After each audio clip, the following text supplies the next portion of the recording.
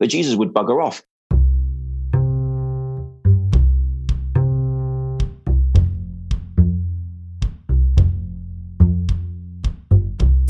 So, how do we start? Hi, this is Aga and Łukasz, and this is Catching the Next Wave podcast, where we discuss the future of design. And much more. If you worry about your customers, employees, and stakeholders being disengaged, Scott is the person to contact. Definitely he's the person to contact. He's an advocate of enterprise engagement and a speaker, writer, and advisor.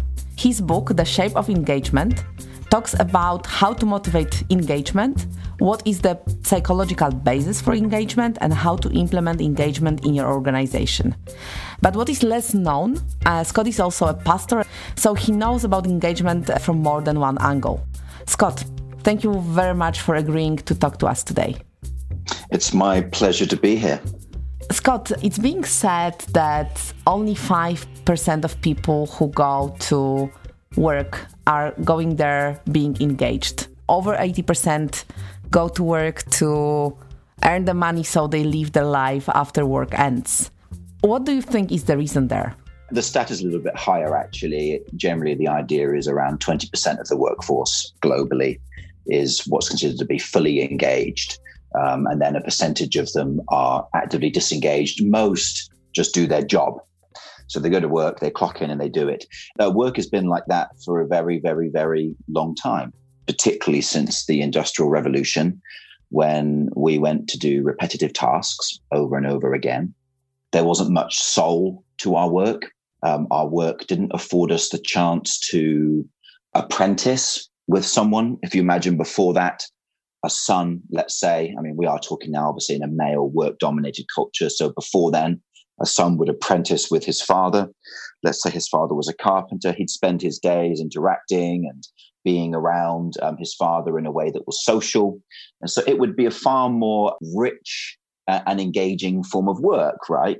The industrial complex, of course, led to this idea of humans being like cogs in the machine.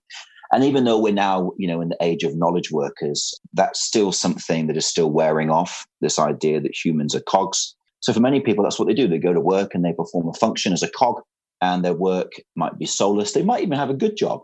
In fact, the stat says that only 40% of people will remain engaged after 3 years in their job. And then that number dips sharply down thereafter, that people just get disengaged very, very quickly in the workplace. And I think one of the main reasons is because it's rare when somebody gets to do something that really gives them those qualities that as a human we are searching for. There's something called self-determination theory that says that we as humans are looking for three things. We're looking for the ability to have mastery over something, autonomy within something, and then also a sense of relatedness or purpose. That is rare in work. It's rare when your work affords you that, and it's a privilege when work does. And so for many people, because they're lacking that, they just aren't terribly engaged. They just go and they do their stuff and they come home. And I think we should also probably say that they're possibly not even that engaged at home, right? I have 3 children, and while I'm at home, it can also be a little bit like work. And there are times when I am fully engaged in my home life, and I'm tickling my kids and I'm having fun cooking the dinner. And there are times when I'm not engaged in my home life and I'm truculent and moody. So I think all of us, again, are also vacillating creatures. But by and large, of course, the stat does say that at work, most people just go there and do it. And I think that actually isn't anything terribly new to us. What is new and what these stats are pointing at is an appreciation globally to try and lead employees to a place of enjoying their work and being engaged in their work, because when that does happen, then there are far greater yields that come from it in terms of productivity and discretionary effort and loyalty, etc. Before we continue, I'd like to clarify the vocabulary that we are using here, because many things that you mentioned just right now are labeled as motivation at work. And you are using the word engagement. Could we somehow reconcile the two? Certainly. And it's interesting you mentioned that, because Adam Grant, who's a very popular writer these days, he recently talked about how he thinks employee engagement is a conversation that isn't necessary because we have the term motivation. I look at engagement as a phenomena that occurs with employees, with customers, with communities, with stakeholders, or even spouses, partners, friends, children, or even ourselves. And when we talk about engagement there, engagement is a psychological state. It's a state when you are in this place of being together with something, focused on it. Therefore, there is a sense of exclusivity around your focus, because if you're focused on it, you're not focused on other things. We're engaged in this conversation right now, and that's marked by us excluding other activities. Your heads are nodding. I can see it. Mine's nodding as I'm talking. We have those behavioral traits that are showing that we're in this psychological state of being together in this moment. This is more than motivation, isn't it? Motivation got us here, but actually we're also focused right now. We're also receiving kind of immediate feedback. Well, this reminds us of Mihai Csikszentmihalyi's work on flow. But also, let's take love. When two people love each other, they might not be engaged like we are in this moment. They might not have many moments where they are fully immersed in each other's worlds, but they do remain faithful to each other. And so now we've got a sense of togetherness that is enduring. That's not motivation. Motivation perhaps lies behind that. But now we've got something that we would call love, this strong psychological affectation towards something. So engagement is different from motivation. I think that motivation is something that causes us to behave in a certain way. Engagement is a state. To engage is then the process of getting someone to be in that state. So if we were to say that somebody is an engaging public speaker, what they're very good at is getting the audience to be together with them to induce that psychological state. And there is a fair amount of research to say that engagement is a psychological state. So I would say the difference is, as I've said, motivation is something that leads us to the water, maybe even makes us want to drink. Engagement is the psychological state of drinking and drinking again and again and again and again. If we begin to talk about customer motivation or stakeholder motivation, well, the technical terms that are used there are engagement. We don't talk about customer motivation. We talk about customer engagement. That's the term. So I think it's expedient to recognize that what we're trying to get to here is something that's a bit broader than just motivation. Obviously, I'm in this field of designing things for customers. And I often see that there are like two sides of customer motivation. One is you should remove the things that are dissatisfiers, like usability issues or lacking functionality and things like that. But you also have satisfiers, and engagement is definitely one of them. When I was thinking how to define engagement, of course, often people refer to Facebook or other social media. And for me, this is not engagement. This is stealing attention. Yes.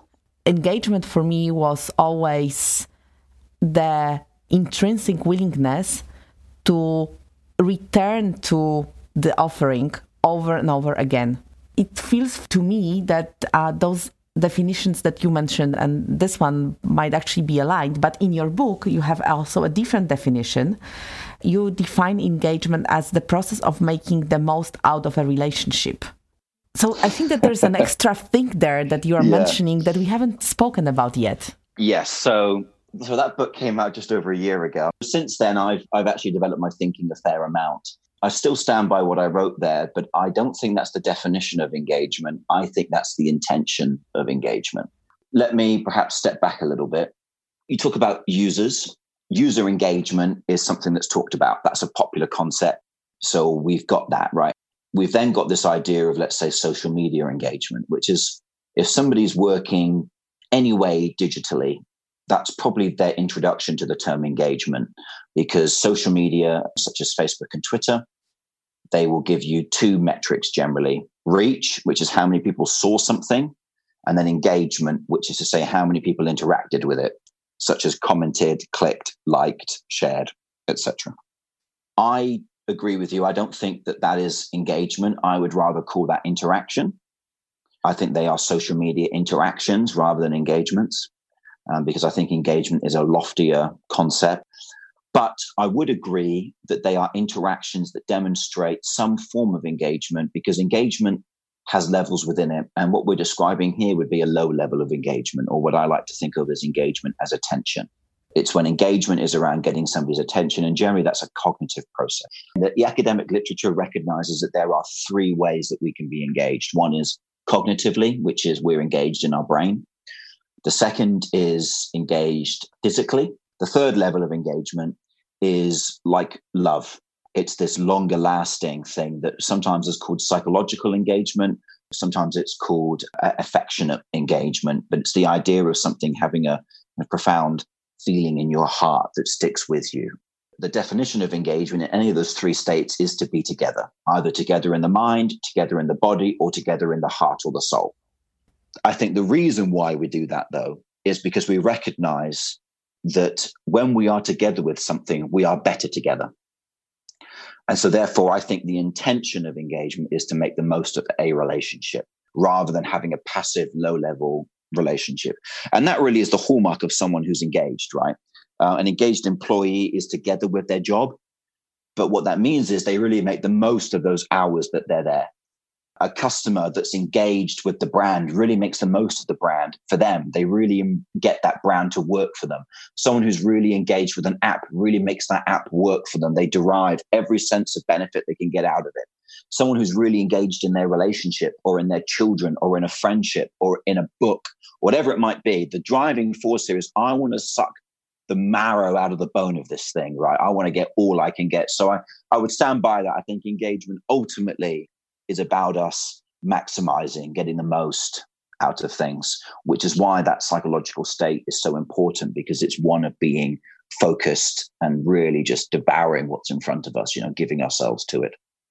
We talked about engagement. What are the consequences of disengagement?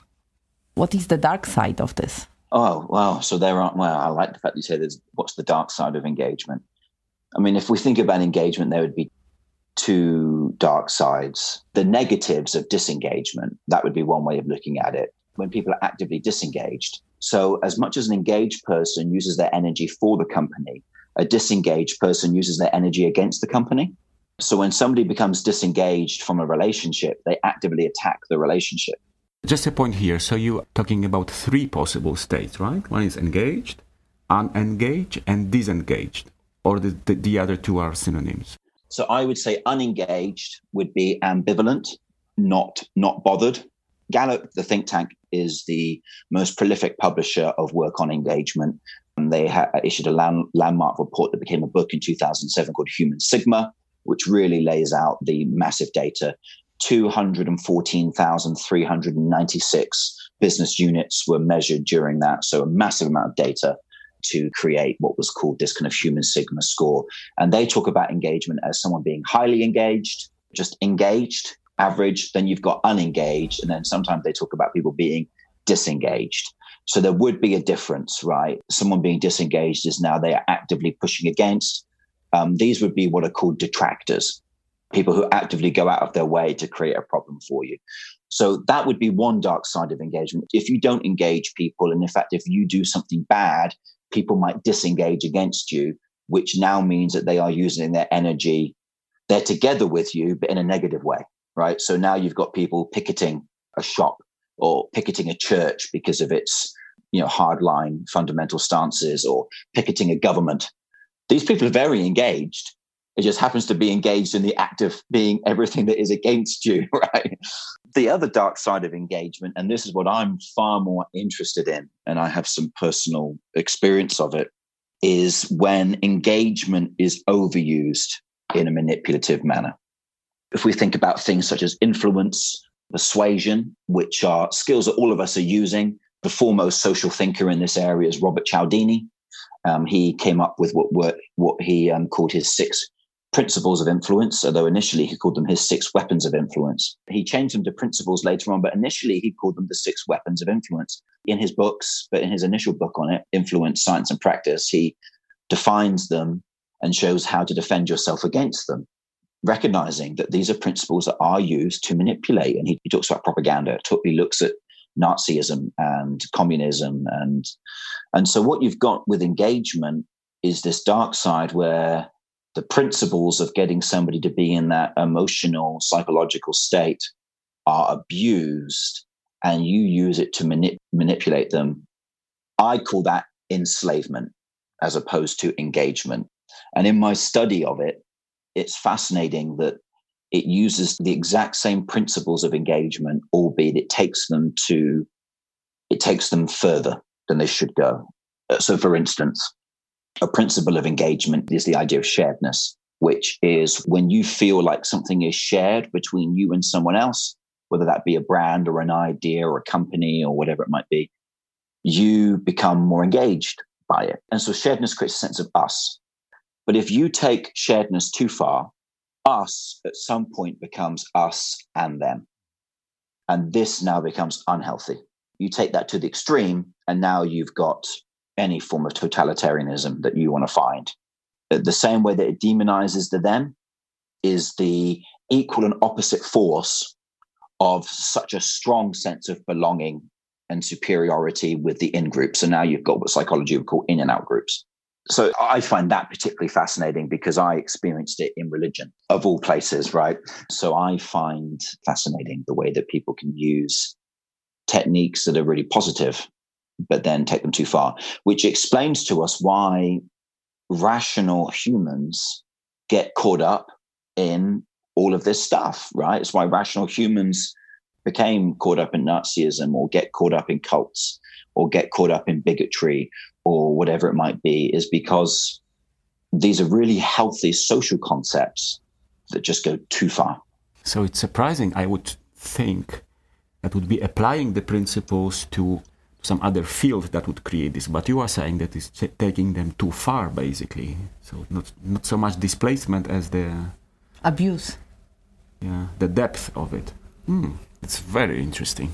Can we talk a little bit more about being unengaged? Because like for me, what you're saying is that there's this pendulum going from highly engaged through unengaged to highly disengaged, which is, again, really active. What is the dark side of lack of engagement or unengagement? When somebody is highly engaged, it creates greater profit for the company because as a customer, they will be spending more and more frequently. Or as an employee, they will be offering more discretionary effort, so putting in time when they want to, working harder, being more focused. They take less sick days. As a customer, they remain more loyal. As an employee, they remain more loyal. They're more likely to remain with the company that they're engaged by, even if there's a company that offers them a better job.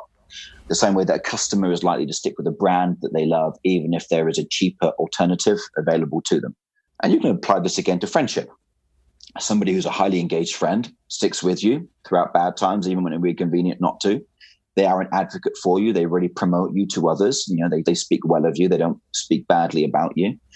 They would never divulge anything negatively about you. And they are far more invested in the friendship, right? They're prepared to give a lot. When somebody's unengaged, you just don't get any of that. There's two terms here. What we've just described now with that high state of engagement is what in academia is known as affective commitment. Effective commitment is when your commitment to something is based on the affection in your heart towards it, right? Essentially, it's psychological. Whereas somebody who's unengaged will only ever have what's called calculative commitment. Calculative commitment is I'm committed to you as long as it makes sense for me to do so. Essentially, they run a cost-benefit analysis in their head. So the example that I use is a cafe. You've got a favorite cafe that you go to. If a cafe opens that's closer and you switch to that cafe, you only ever had calculative commitment to the former cafe. Whereas if you do not go to the nearer cafe, you keep on going to the old one. Therefore, you probably got affective commitment because it's inconvenient for you to go further, but you have an affectation that makes you stay longer. And again, we can easily think of this applied to work, marriage, purchasing habits, whatever it might be, right? But then, of course, when we have somebody who's disengaged, well, now they are actively using their force against you. This is why brands fear it when customers become disenfranchised or rather disillusioned with the brand, because then they begin to speak negatively. So now you've got those high values of advocacy, but it's turned against you. It's not advocacy, now it's detraction. So now we've got the other end of the pendulum and somebody's railing against you and they're using the same power and energy that comes from that psychological state, albeit to do you harm rather than to do you good, which is, again, a worrying thing. The benefit, of course, though, and this is a common idea, isn't it, that you can turn the poacher into the gamekeeper, right? So often when somebody is highly disengaged, it's actually a chance to create a highly engaged advocate if you can just do a good job with them. It's like taking the pendulum and letting it drop, and it will flip round to the other side because of the weight of the energy that's invested in it. So that's the classic strategy really that brands should be looking to, or any company should be looking to embrace, is those who are most vocal are actually some of your best employees or customers just waiting for you to care enough to come to them. So many companies, they may understand what you're saying on a cognitive level, but somehow they don't do anything about it. They just let the disengaged people remain disengaged. Why is it so? I don't presume to know the workings of large companies, having never helmed one. So I would always be careful about speaking of CEOs or managing directors or whatever in such a vein. But from my work as a consultant and my work as a church minister as well, when people are detractors, it is hard work. It takes a lot of effort. There is no mass strategy for them. Generally, it requires going around to them individually. It's tiring. I used to run a conference years ago, and I had a number of people that were detractors. I found that if I went to them and spoke with them, they would become massive advocates, but it took a long time. It was exhausting. It was emotionally draining. I think it also took humility to go open, to listen to their argument and hear what they were saying that was right, to be prepared to say, I'm sorry, and things like this. So it is tiring. I think it's worth it, but you've only got so much time in the day. And so again, it's just the realities of life. I've always worked hard to have people like me, but I remember some years ago, somebody just took a disliking to me. I just did not have the energy to do something about it. And I think, again, that's the same thing in businesses, really.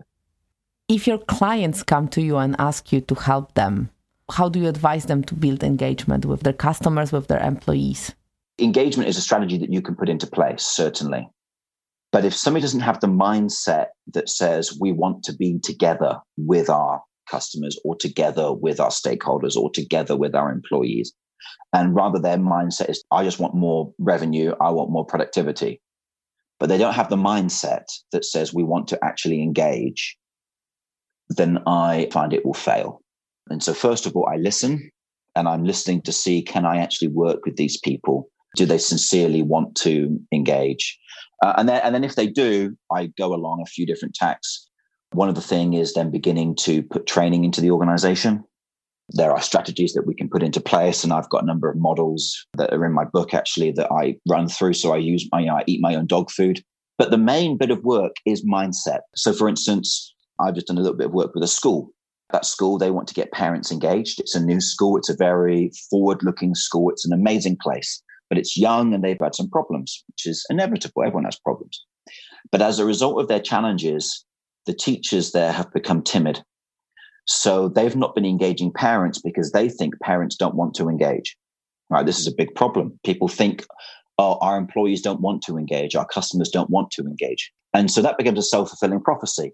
So because the teachers don't think parents want to engage, they approach them in a way that is begging them to be involved in the school rather than expecting them to want to be involved in the school. So that then changes the confidence with which you go about it. So now you go with a low-level confidence, you go cap in hand saying, oh, please, would you help? Well, parents pick up the desperation in that. They pick up the lack of confidence. They think this doesn't sound very energizing. I'm not going to give my time to that. They don't think it consciously, but subconsciously.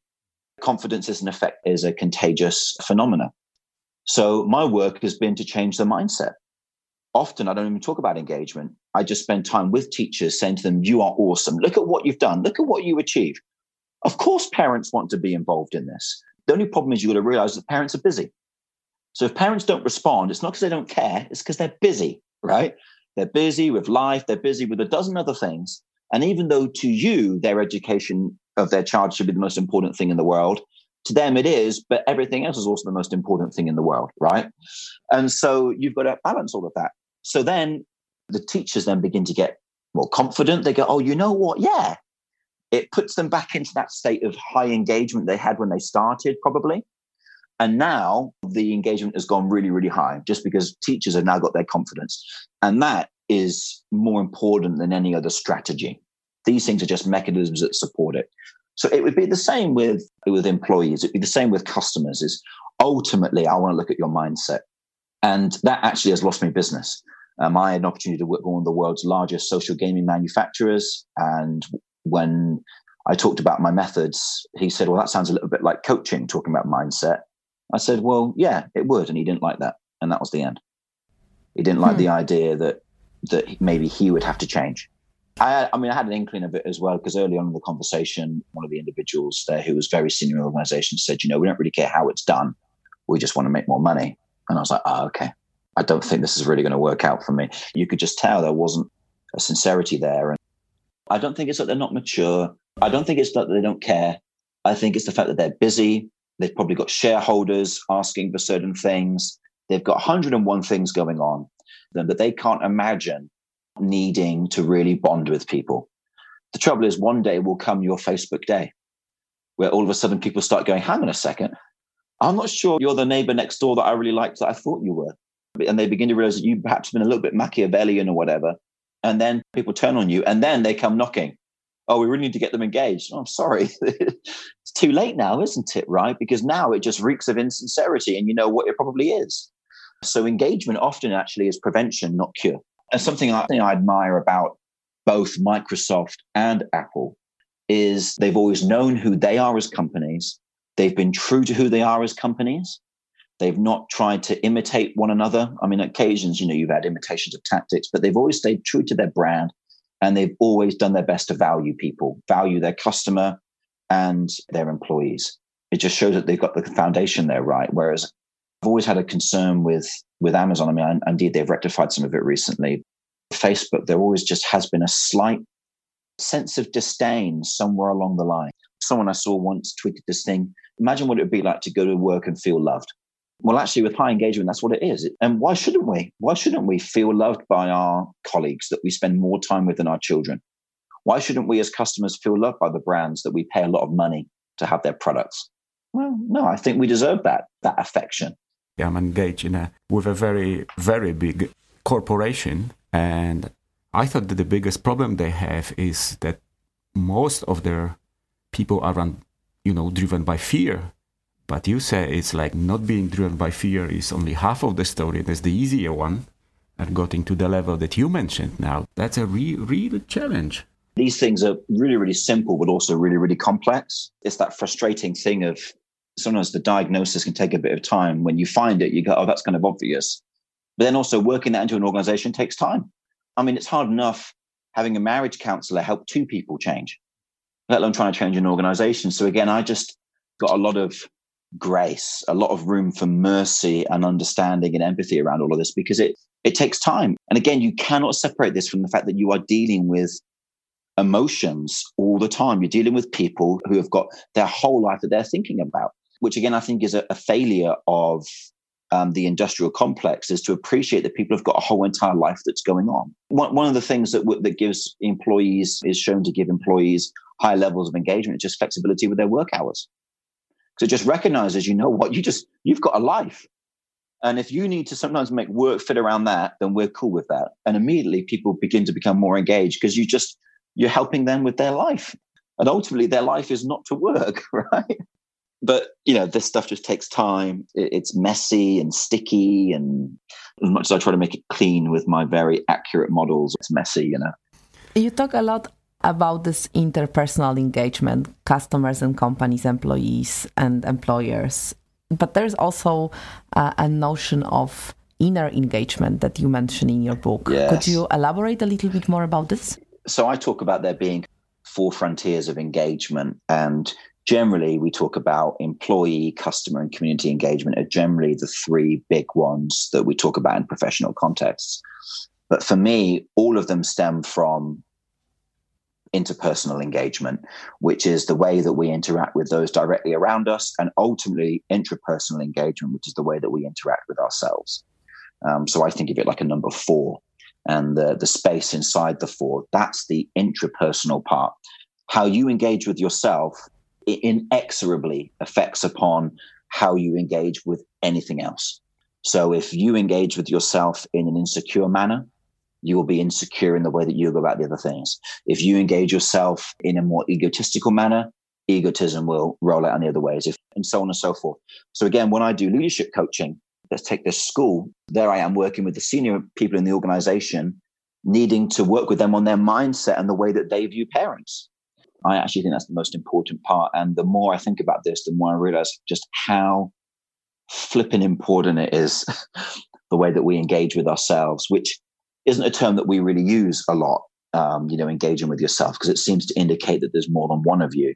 But I think it recognizes that you are a multifaceted individual. And even just engaging with your body would be enough of a task, right? So I do think it's critical, but I'm still forming my ideas on that, really. It brings me to the subject of religion, spirituality, yes, and the church. Of course, yes.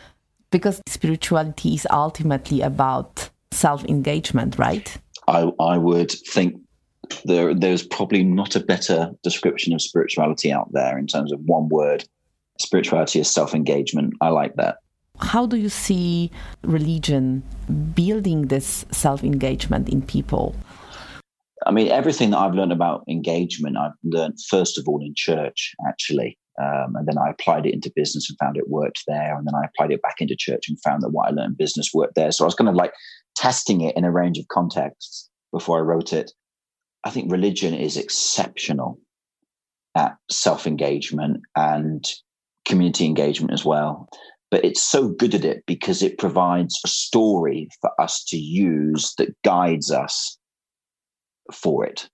Stories are this, most archaic form that we have. Jung would see them as forming these unconscious archetypes that we all subscribe to. And they guide us. They provide a framework for us to begin navigating the soul. And without a framework, it's very hard to know how to navigate something you've not navigated before. Instructions massively help. So these provide little instructions. And of course, what they do is they provide a community that's doing the same thing as you. So when you do it, it's not just you doing it, you're following how others are doing it, right? And this is any religion, not even a religion, just any group where everyone's involved in a similar practice that is in some way meditative. But it can be too good at it. Hence, we can now think of, let's say, Islamic State and the major atrocities that were committed and people flocking to be a part of that from all over the world. Think about that for a second. People flocking to be there, wanting to be a part of that type of organization, it's crazy. But we also see the same thing in Nazism or communism, which are more atheistic notions. Because again, religion's I would say it's just a narrative. Atheism would be a narrative. Communism would be a narrative. And so that's what we're learning here is the power of these overarching stories to socially engineer stuff. And now we're in the realm of enslavement, aren't we? Just a little self-plug. I like really how these conversations that we have with very different people, like we are going back to the same touch points once in a while with narratives. You had a whole episode in season 1 about this. It's a fascinating story as well. Yeah, it is. Yeah. But now this addition of this social context. Yeah. Mm-hmm. I see how it makes it much more powerful that way. There's a reason why, right? So there's a reason why the social context is so strong, is because when we're around others, first of all, it opens up chemicals in our brain that just don't get activated when we're by ourselves. But second of all, it provides a source of safety. So if others are doing it, ergo it must be safe, ergo it must be the right thing to do, ergo it's what I will do. The mastery of any mass movement, particularly those that have been malevolent, is their ability to architect the social milieu, to create the evil or to create the action. So it's not just their ability to influence one, it's to create the culture. And some individuals possess this skill, switching to an unlikely candidate perhaps, but people talked about Steve Jobs, that he had around him this reality. They used to call it his reality distortion field. When you were in his presence, it was he ruled that space. It wasn't his ability to influence an individual so much as he created this field, this environment around him.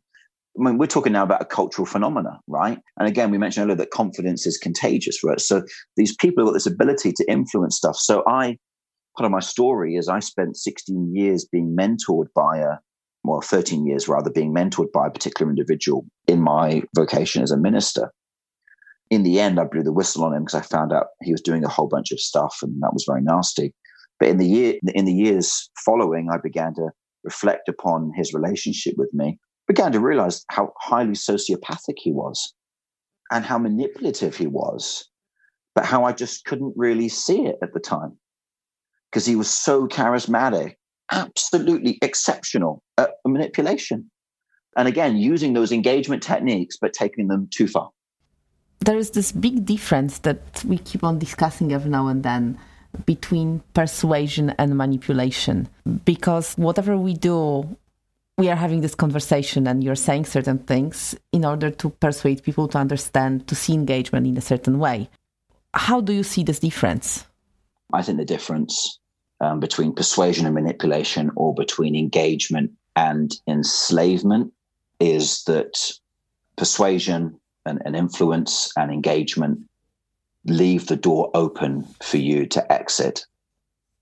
And they also never base their reasoning purposefully on any logical fallacy or manipulative tool. They try to base themselves on truth and honesty, and they have an open door for you. Whereas manipulation seeks to close the doors on you. So take, for instance, when you go to a landing page and someone's really trying to sell you a shystery product, even as you try to leave the page, they'll have alerts coming up saying, do you want to leave? They're trying to shut all the doors. Whereas if you go to any reputable seller of anything and you go onto their site and you leave, you can leave. It's fine. They don't need your sale. And I think that's the marker. This is where religion is dangerous, is when you get into a religious mindset, most religions have baked into them a mechanism that does endeavor to shut all the doors. It does not leave an open door for you because it wants people to remain in the religion. If you are a Christian and you begin to doubt, now I'm not saying every Christian would say this, but many would have the experience of, oh, if you're beginning to doubt, then that must be the devil tempting you. Now, you don't want to doubt more because nobody wants to give in to this malevolent force, do they? So you don't doubt. Therefore, it's got this circular logic to keep you in. Islam has it at a worse level, which is if you question it, you are an infidel, which is the worst. So you can't question it because if you question it, then you're the worst. And now you can't get out. Hinduism had the caste system and its range of closed doors to keep you there. Many other things have this, right? You know, communism had its social classes and things. So it's this closed door stuff, whereas I find that persuasion has an open door. If you look at the greatest teachers of our time, they were very open door. Socrates, Buddha, Jesus. And as much as those that have followed in their steps perhaps have then taken their teaching and made it rigid, they themselves were actually quite liberal and progressive. I mean, I always find Jesus a fascinating character. Of course, I know his teaching the best, what we have that is attributed to his teaching, at least through the Gospels. He would teach a group of people a parable. He wouldn't give them the answer. He'd perform a miracle, and then he'd disappear. And if you're trying to build a movement or a cult, that's not what you do. What you do is you give everyone the precise answer so they don't think for themselves. After performing the miracle, you get all of them to now be baptized. And you also make sure you get all of their email addresses and you leave your cookies on their computers. But Jesus would bugger off. And I think the reason why is because I think he actually respected people enough to know that A, people will work it out. B, working out for yourself is more important than him giving you the answer. It's fascinating that for a man who's purported to be the Son of God, he didn't even leave a book. Right? I mean, it's the same with Buddha. He didn't write this stuff down. Socrates. It was only because of Plato that we are aware of him. And again, these people were very leave it or take it. I think this plays into biology. And one of the things that Cialdini talks about as a principle of influence is called scarcity. Scarcity is the idea that if something is less available, it becomes more valuable in our mind. When you are valuable and scarce, you don't need others. So no one likes it when, let's say, in consulting, if I'm desperate, someone can tell that I'm desperate. People sniff it, they don't like it. And that has its roots ultimately in sexual attraction, right? Sexual attraction ultimately is if you've got the best DNA, you will be in demand. Therefore, you do not need to be desperate. Therefore, you are scarce. Therefore, desperation is a signal that you do not have good DNA. It's a signal, therefore, that I probably shouldn't go for you. So it's this kind of ironic thing. Rather crassly, I saw a dating coach put it this way: whoever gives the most fucks gets the fewest fucks. Which, is a really crass way of putting it. But again, it's this idea of desperation. If you care too much, you actually don't get what you're after. So again, I think that with persuasion, those people genuinely have a sense of value about what they do, that they don't need you to affirm them, and they're putting forward an answer. But if you don't go with it, that's okay, because they're secure. It's the ones that are desperate to look out for. They're the ones that you're going to be worried about. And generally, they are hiding deep insecurities. They're emotionally unstable. And it's when they have all these closed doors that you've got to go, all right, I'm running from that. I am not hanging around that. So something that I really liked, Margo, when I was at the College of Extraordinary Experiences with you, was right at the beginning, we were given this kind of maxim of, if at any point you need to just say, I got to go, you can say, I got to go, and you can just go. And again, here we've got open door policy. So probably one of my problems now is I'm so sensitive to closed door policies that I won't even say there's a door. I won't even create a room anymore because I'm so scared of manipulating people. So that creates a problem for me because I'm now overtuned to it. There's one thing that triggered me while you were talking. If you are in the situation that you are deeply engaged and you are desperate to be engaged, people sense this desperation. So if you are engaged but detached a little bit, it gives a better result. What's the story there? There's a difference between being keen and being desperate. So being keen and hungry is different to being starving. I mean, if someone's starving for food, feed them. But it's when someone says, I really need this. I can see that you're putting too much of your worth into this. Whereas someone saying, I really love this, I really want to be there, I'm keen, I'm really, really keen, but ultimately it's not going to affect my self-worth.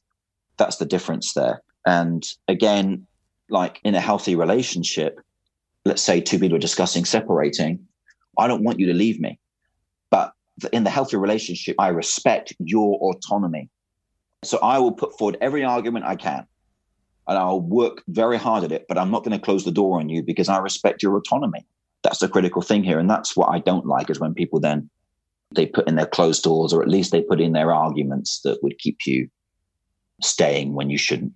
So since this whole season is about empowerment, this is where from your words, it seems to fit. So if you have this leaving the door open for people to figure out something for themselves, that's the step to empowering them, isn't it? When I talk about the 3 levels of engagement, I talk about the highest level of engagement being those things that do enable and empower us. The things that do tend to be the most engaging are that because they give us great value. A great example would be the move towards hub economies. So the Amazon ecosystem, or the Apple ecosystem, or the Google ecosystem, or the Microsoft ecosystem. When you get one product and then you begin to get their other things, it all works together. It's all very, very empowering. And the more that you add to it, the more empowering it becomes. The most empowering things are very open door, because they recognize that you've got to own this for yourself. And that's where the highest levels of engagement and also the highest levels of empowerment come from. Someone said, I forget the exact quote, but it's words tantamount to, it's only real to you when you learn it for yourself. It's important to learn from other people's lessons, but you really learn it when you learn it yourself, right? So those that are the greatest teachers or the greatest empowerers, they are all about you taking ownership and making something yours. They don't try to be prescriptive. If we were to think about experience designers now, what experience designers must think about is what happens after the experience. Someone's going to leave. They're going to walk through the open door that you've got there. And when they do, what are you leaving them with? And are you leaving them with materials that they can use to build something in their mind that will remain and have some sense of your DNA upon it? Or will it just be a thing that happened once but doesn't really shape how I continue to be? Right? And again, religion's very good at this. Religion has an experience every week. Every Sunday you go to church, or you go to the mosque, go to the synagogue. You receive a narrative there. Of course, there's this meta-narrative. There's this very big grand story. You're reminded of a few of the pieces in it. You see other people there socially. And then when you leave, that sticks in your mind and it forms the way that you live the rest of the week. And then when you come back, it's strengthened once again. So that's the reason why it won't go away is because it's so good at perpetuating itself in the minds of people. That the two evolutionary traits that humans have, one is highly social. The other is we have the ability to hold concepts in the mind. And those are the most powerful things to us. Nazism was a concept. Religion is a concept. All of these things are imagined things that live in our mind and shape us. So the most engaging things and the most enslaving things are those things that dwell in the mind, which is why what your company stands for is really, really important, because now you own a concept. You're not just a thing. So an iPad is just a thing. I could be done without it. What Apple tried to do, of course, is they try to be about, well, what does this enable you to create? That's what we represent. And so 80% of a brand's value will be its brand equity. It's incredible, right? 80% of the $1 trillion that Microsoft or Apple are both worth, 800 billion of that is just down to their branding, their positioning, what they've come to represent in the mind. Same with religion, same with any of those popular concepts that we hold. Same with a sports team, right? A sports team is ultimately an imagined concept that you're allegiant to. You're not only loyal when you're there, you're loyal when you're not there. That's the thing now, right? It lives in your mind. I just find this endlessly fascinating. And so interestingly, the curator of TED, Chris Anderson, he did a video a couple of years ago where he talks about how to give a good TED talk. And he describes about how every good TED talk, what they do is they are recreating their idea in the minds of other people. They're not just giving you a story. What they're doing is recreating a model in the mind, which is why I was so profoundly influenced by Pine and Gilmore's work on the experience economy, because I saw how the frameworks that they created were so ultimately empowering, right? Mental models are the most empowering thing that we can give someone, because then you use them every single day, right? They create a lens with which you can now view the world. And that's what anything that we do create, right? So again, there you've got the genius behind it. Engagement and enslavement both create the opportunity for inception, right? Yes. Inception cannot be done without engagement. That state of openness. If somebody is unengaged, they're not bothered. So engagement, that psychological state of being together with you, is important. It can't happen at the lowest level of engagement where it's just the mind, because it comes in and just goes. So it can only be created actually at the second level. The second level of engagement is in body, when your body's focused. And it can only be created when the senses are engaged and when you're really involved. And the reason why it can only be done then is because when more of your senses are engaged by the stimuli and your mind is now in this kind of state of flow and it's active feedback, a lot more dopamine is released. So what you're now experiencing is more memorable and more impressionable on you. You also become more open to new ideas. Mm-hmm. Then when you leave, that's when you find out if it was able to perform the third level, which is, was the thing that it planted in you strong enough to keep the top spinning, or was it not strong enough? Now we're talking about how good was the experience, and also did they use materials that would then go into the mind. In my book, I talk about the 6 levels of engagement. There are actually kind of 6 psychological markers. Inception happens between levels 3 and 4, when someone goes from being just an actor to someone who now identifies with you. And that is known as entering the self-concept. It's a psychological idea. So take this conversation. Anyone listening to it, and particularly, you two would be representations of everyone listening. And I'm throwing out lots of different metaphors and ideas in the hope that one of those for each listener would be enough to spin the top enough that they go, oh, wow. And then when they finish listening and they go away, that I've been able to get something into that third level of engagement in them, which is I've left that idea, which now lives with them and sits with them and they can take it away with them. That would be my hope. But doing it with the door open, right? I'm not trying to push it. And if you disagree, cool. Whereas enslavement would now be, I would be using more Trumpian language, let's say. I would be more divisive. I would be harsher. I would be looking to separate you. I'd be using splitting, the idea, black and white thinking on you and things like that. If I am to try to put another metaphor to what you're saying, yes, is it correct to assume that building engagement with others is like giving them ingredients and letting them cook whatever they need out of it, versus enslavement being bringing them the recipe and telling them that there is one correct way to do this stuff? Ooh, I like that. And not just saying there's only one way to cook it, and you must only cook like this, and getting it to now spread into every area of their life. Yeah, I think that's a really good way of putting it. Engagement is, here's a recipe, go and experiment. Enslavement is, this is the recipe. I think that's a really good way of putting it. I would like to come back a little bit more to the role of spirituality in engagement. Yeah. How does spirituality empower? So again, just to separate engagement from empowerment, engagement is that psychological state. If something is highly engaging, then it is very empowering because it sticks in us and it helps us.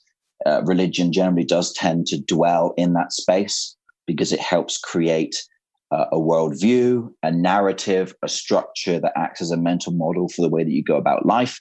And mental models are really, really empowering because they save you time.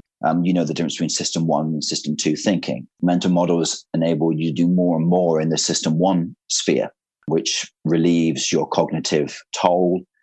It just makes life a bit more straightforward. And with the plethora of decisions that we have to make, that's a convenient thing. There are, of course, negatives wrapped up within that. But leaving those aside for a second, let's just say it's a really, really good thing. That generally what spirituality does then is it places more and more in the system 1 category. And by doing that, releases the cognitive burden for you. If you specifically do want to make decisions against certain things, so let's say you don't want to drink alcohol or you don't want to look at pornography or these typical things that would be quote unquote vices or sins, it gives you a mechanism for handling that. So now let's say you don't want to gamble. You don't want to get drunk all the time. You don't want to be an alcoholic. Spirituality is very good at providing tools to create those changes. And let's move away from religion to spirituality. Religion's very good at those tools. Spirituality would perhaps be trying to create your own tools, right? Whereas religion would be, let's say, using the standard off-the-shelf package. And nothing wrong with that. And very often that's a great place to start. But now let's say you want to begin customizing this and making it your own thing. So what you're going to be doing is you're going to be customizing and tweaking and turning that into your own thing. Typically, that would mean there's a lot of time spent in thought, meditation, reflection, things that happen to you. You give them a bit more consideration. And what that, of course, is doing is serving to reinforce those things on a kind of neuroscience level. It helps those thought patterns become more ingrained, which then helps it become more and more system 1 thinking for you. So that would be what's going on here. Now, some people would choose not to use the word spirituality. They would choose to use perhaps less emotive language. But that's generally the process here, right? And that's a very, very old tradition. You see it in the most ancient of literature. Sadly, though, I think people don't seem to do that very often. I don't know whether it's just today or whether it's just always been, it's only ever been a portion of society. Those may be of a particular disposition or something. But a lot of people do seem to live shallow as opposed to deep. And what I mean by that is they often don't reflect upon and consider their ways. There's this wonderful proverb in the Bible or in the Jewish Bible. It talks about, the wise man ponders his ways, just thinks on them, takes time to reflect on them, right? And so it's going from living life by default to design. And I think the moment you decide to do that, that's some sense of spirituality, perhaps, right? What can designers learn from church and from religion? I think anyone can learn an awful lot from church or religion, particularly designers. First of all, you've got the routine of it. So it happens every week at the same time. And those who are really good at building churches also have additional things in the week and stuff, but all of it's done on routine, same time every week. Then you've got the routine of when you arrive, which we would more accurately describe as ritual. And again, these rituals are not just you, they are social. That to me is critical. This is why social gaming is now, of course, so great. It's what gaming has always been social ultimately. Even if you do it in your own home, you still tell others about it. So the social element really is the trick. So I think Instagram stories is a great example. When I open up Instagram, at the top of the screen, I see all the different people that are using Instagram stories to tell me about their life. So it's very encouraging to want to do my own. Now, I don't, because I can't be asked ultimately. But all of this is saying to me, you're in the right place. People like you are using this, ergo, it's a good thing to use. So when you go to church and you see so many other people, it just affirms to you you're in the right place. So anyone that I'm working with, I always tell them, have lots of pictures of people. And if you want to grow a particular demographic, have pictures of that demographic, right? It's just so obvious. Yet so few apps seem to have pictures of people in. It just doesn't make sense to me. On an evolutionary trait, that's what we respond to, is faces of people. There's this thing called the media equation where we treat media like people, which is why we make media like people. It's why the Mac OS thing of having the face is just such a clever idea, because we treat stuff like people. Then I think when you're in there, particularly more traditional churches are just great at creating environment. They engage the senses, whereas most retail stores weren't really doing this until more recently. But they purposefully are creating theatre for the senses here. I mean, now I think of Joe Pine and James Gilmore's book, The Experience Economy, as a great early example, though loads of people write about it now. There's theatre in it, particularly if you think about Catholic Church, which is the longest standing church body. The candles, the smell, the visuals. It is a sensory feast. You eat communion. And what's fascinating actually about the food element is all religions are based upon eating together. And when you eat, particularly when you eat or drink something warm, it makes you predisposed to be more interpersonally warm.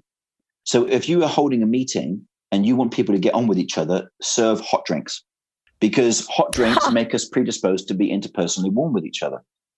But also it's around eating. Well, what happens when you're eating or drinking? Well, again, the chemicals are flowing in your brain that open you up to others. You're making it an intimate act. Oxytocin is improved, which makes you bond more closely with people. So it's just good for you going to church, right? Religious people generally are a bit happier. It could just be nothing more than the fact that every week they get a massive oxytocin shot. Huge. All those people that you're around, eating with, drinking with. The fact there's even wine, which makes you bond with people because now you've had these silly experiences together, right? Which is why alcohol was such a major thing in society. When you do it together, this now becomes an important experience that you shared, right? It's why we love telling drunk stories, because it bonds us to each other, right? You just can't get away from it. And it creates a special thing that we've done. And then you get into the service itself. You'll have things that are repeated every single week, which become these core mental models in the mind, and they serve to organize the mind, alleviate us of psychic pain through psychic order. And by psychic, I mean psychic as in New Age psyche. But even if you were to take a New Age religion or anything that was, let's say, even pagan, you've still got those rituals. There's things that will be said over and over again, a spell, an incantation, the same things being said over and over again. So you're reinforcing the main idea. They say that vision leaks, right? It takes every 30 days, if you've envisioned someone, that vision has leaked. So you have to keep on envisioning people, which is why, again, the best brands, the best companies keep on reminding you of the main thing, and they make the main thing so clearly obvious. A great example of this is Johnson & Johnson, the drug manufacturer.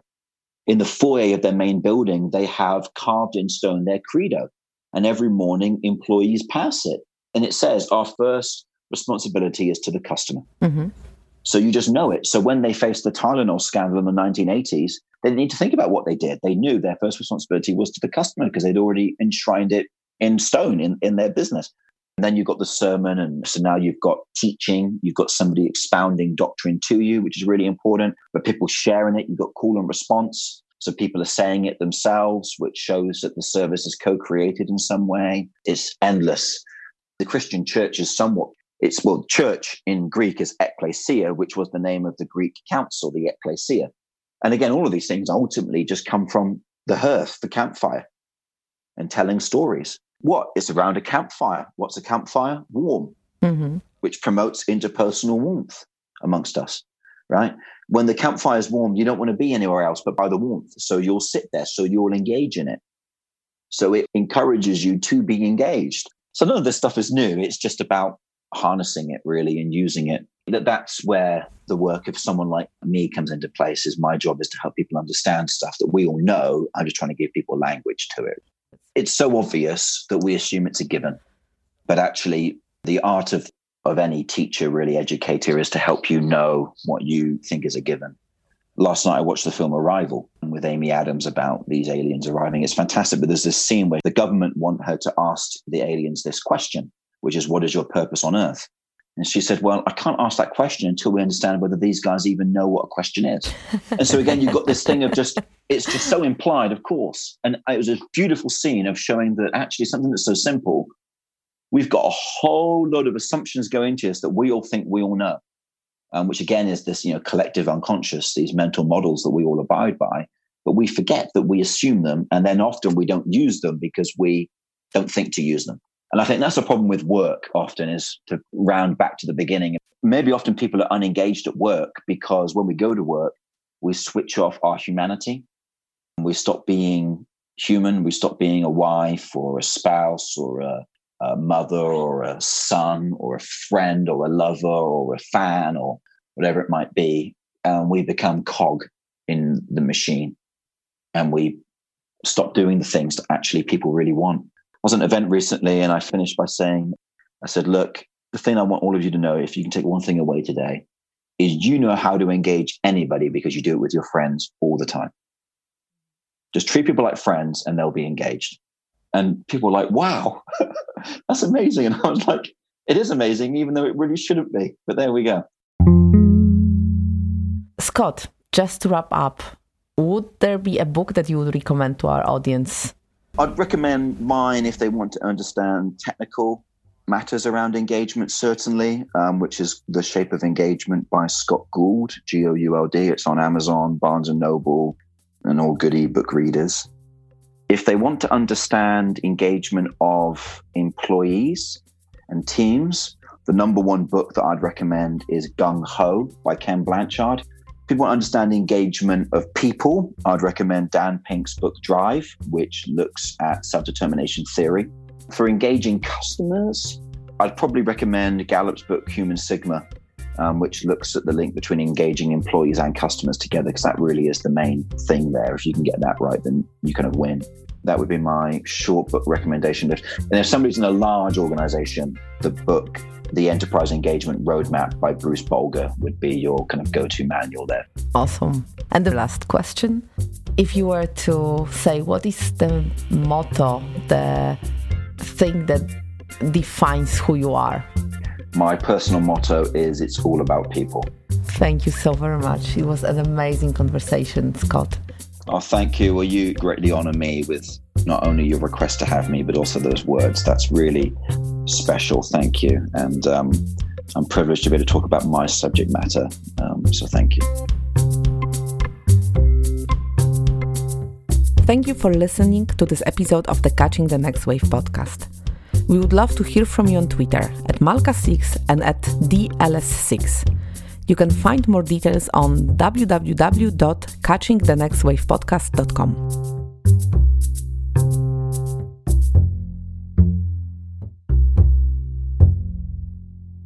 You can say, I got to go, and you can just go.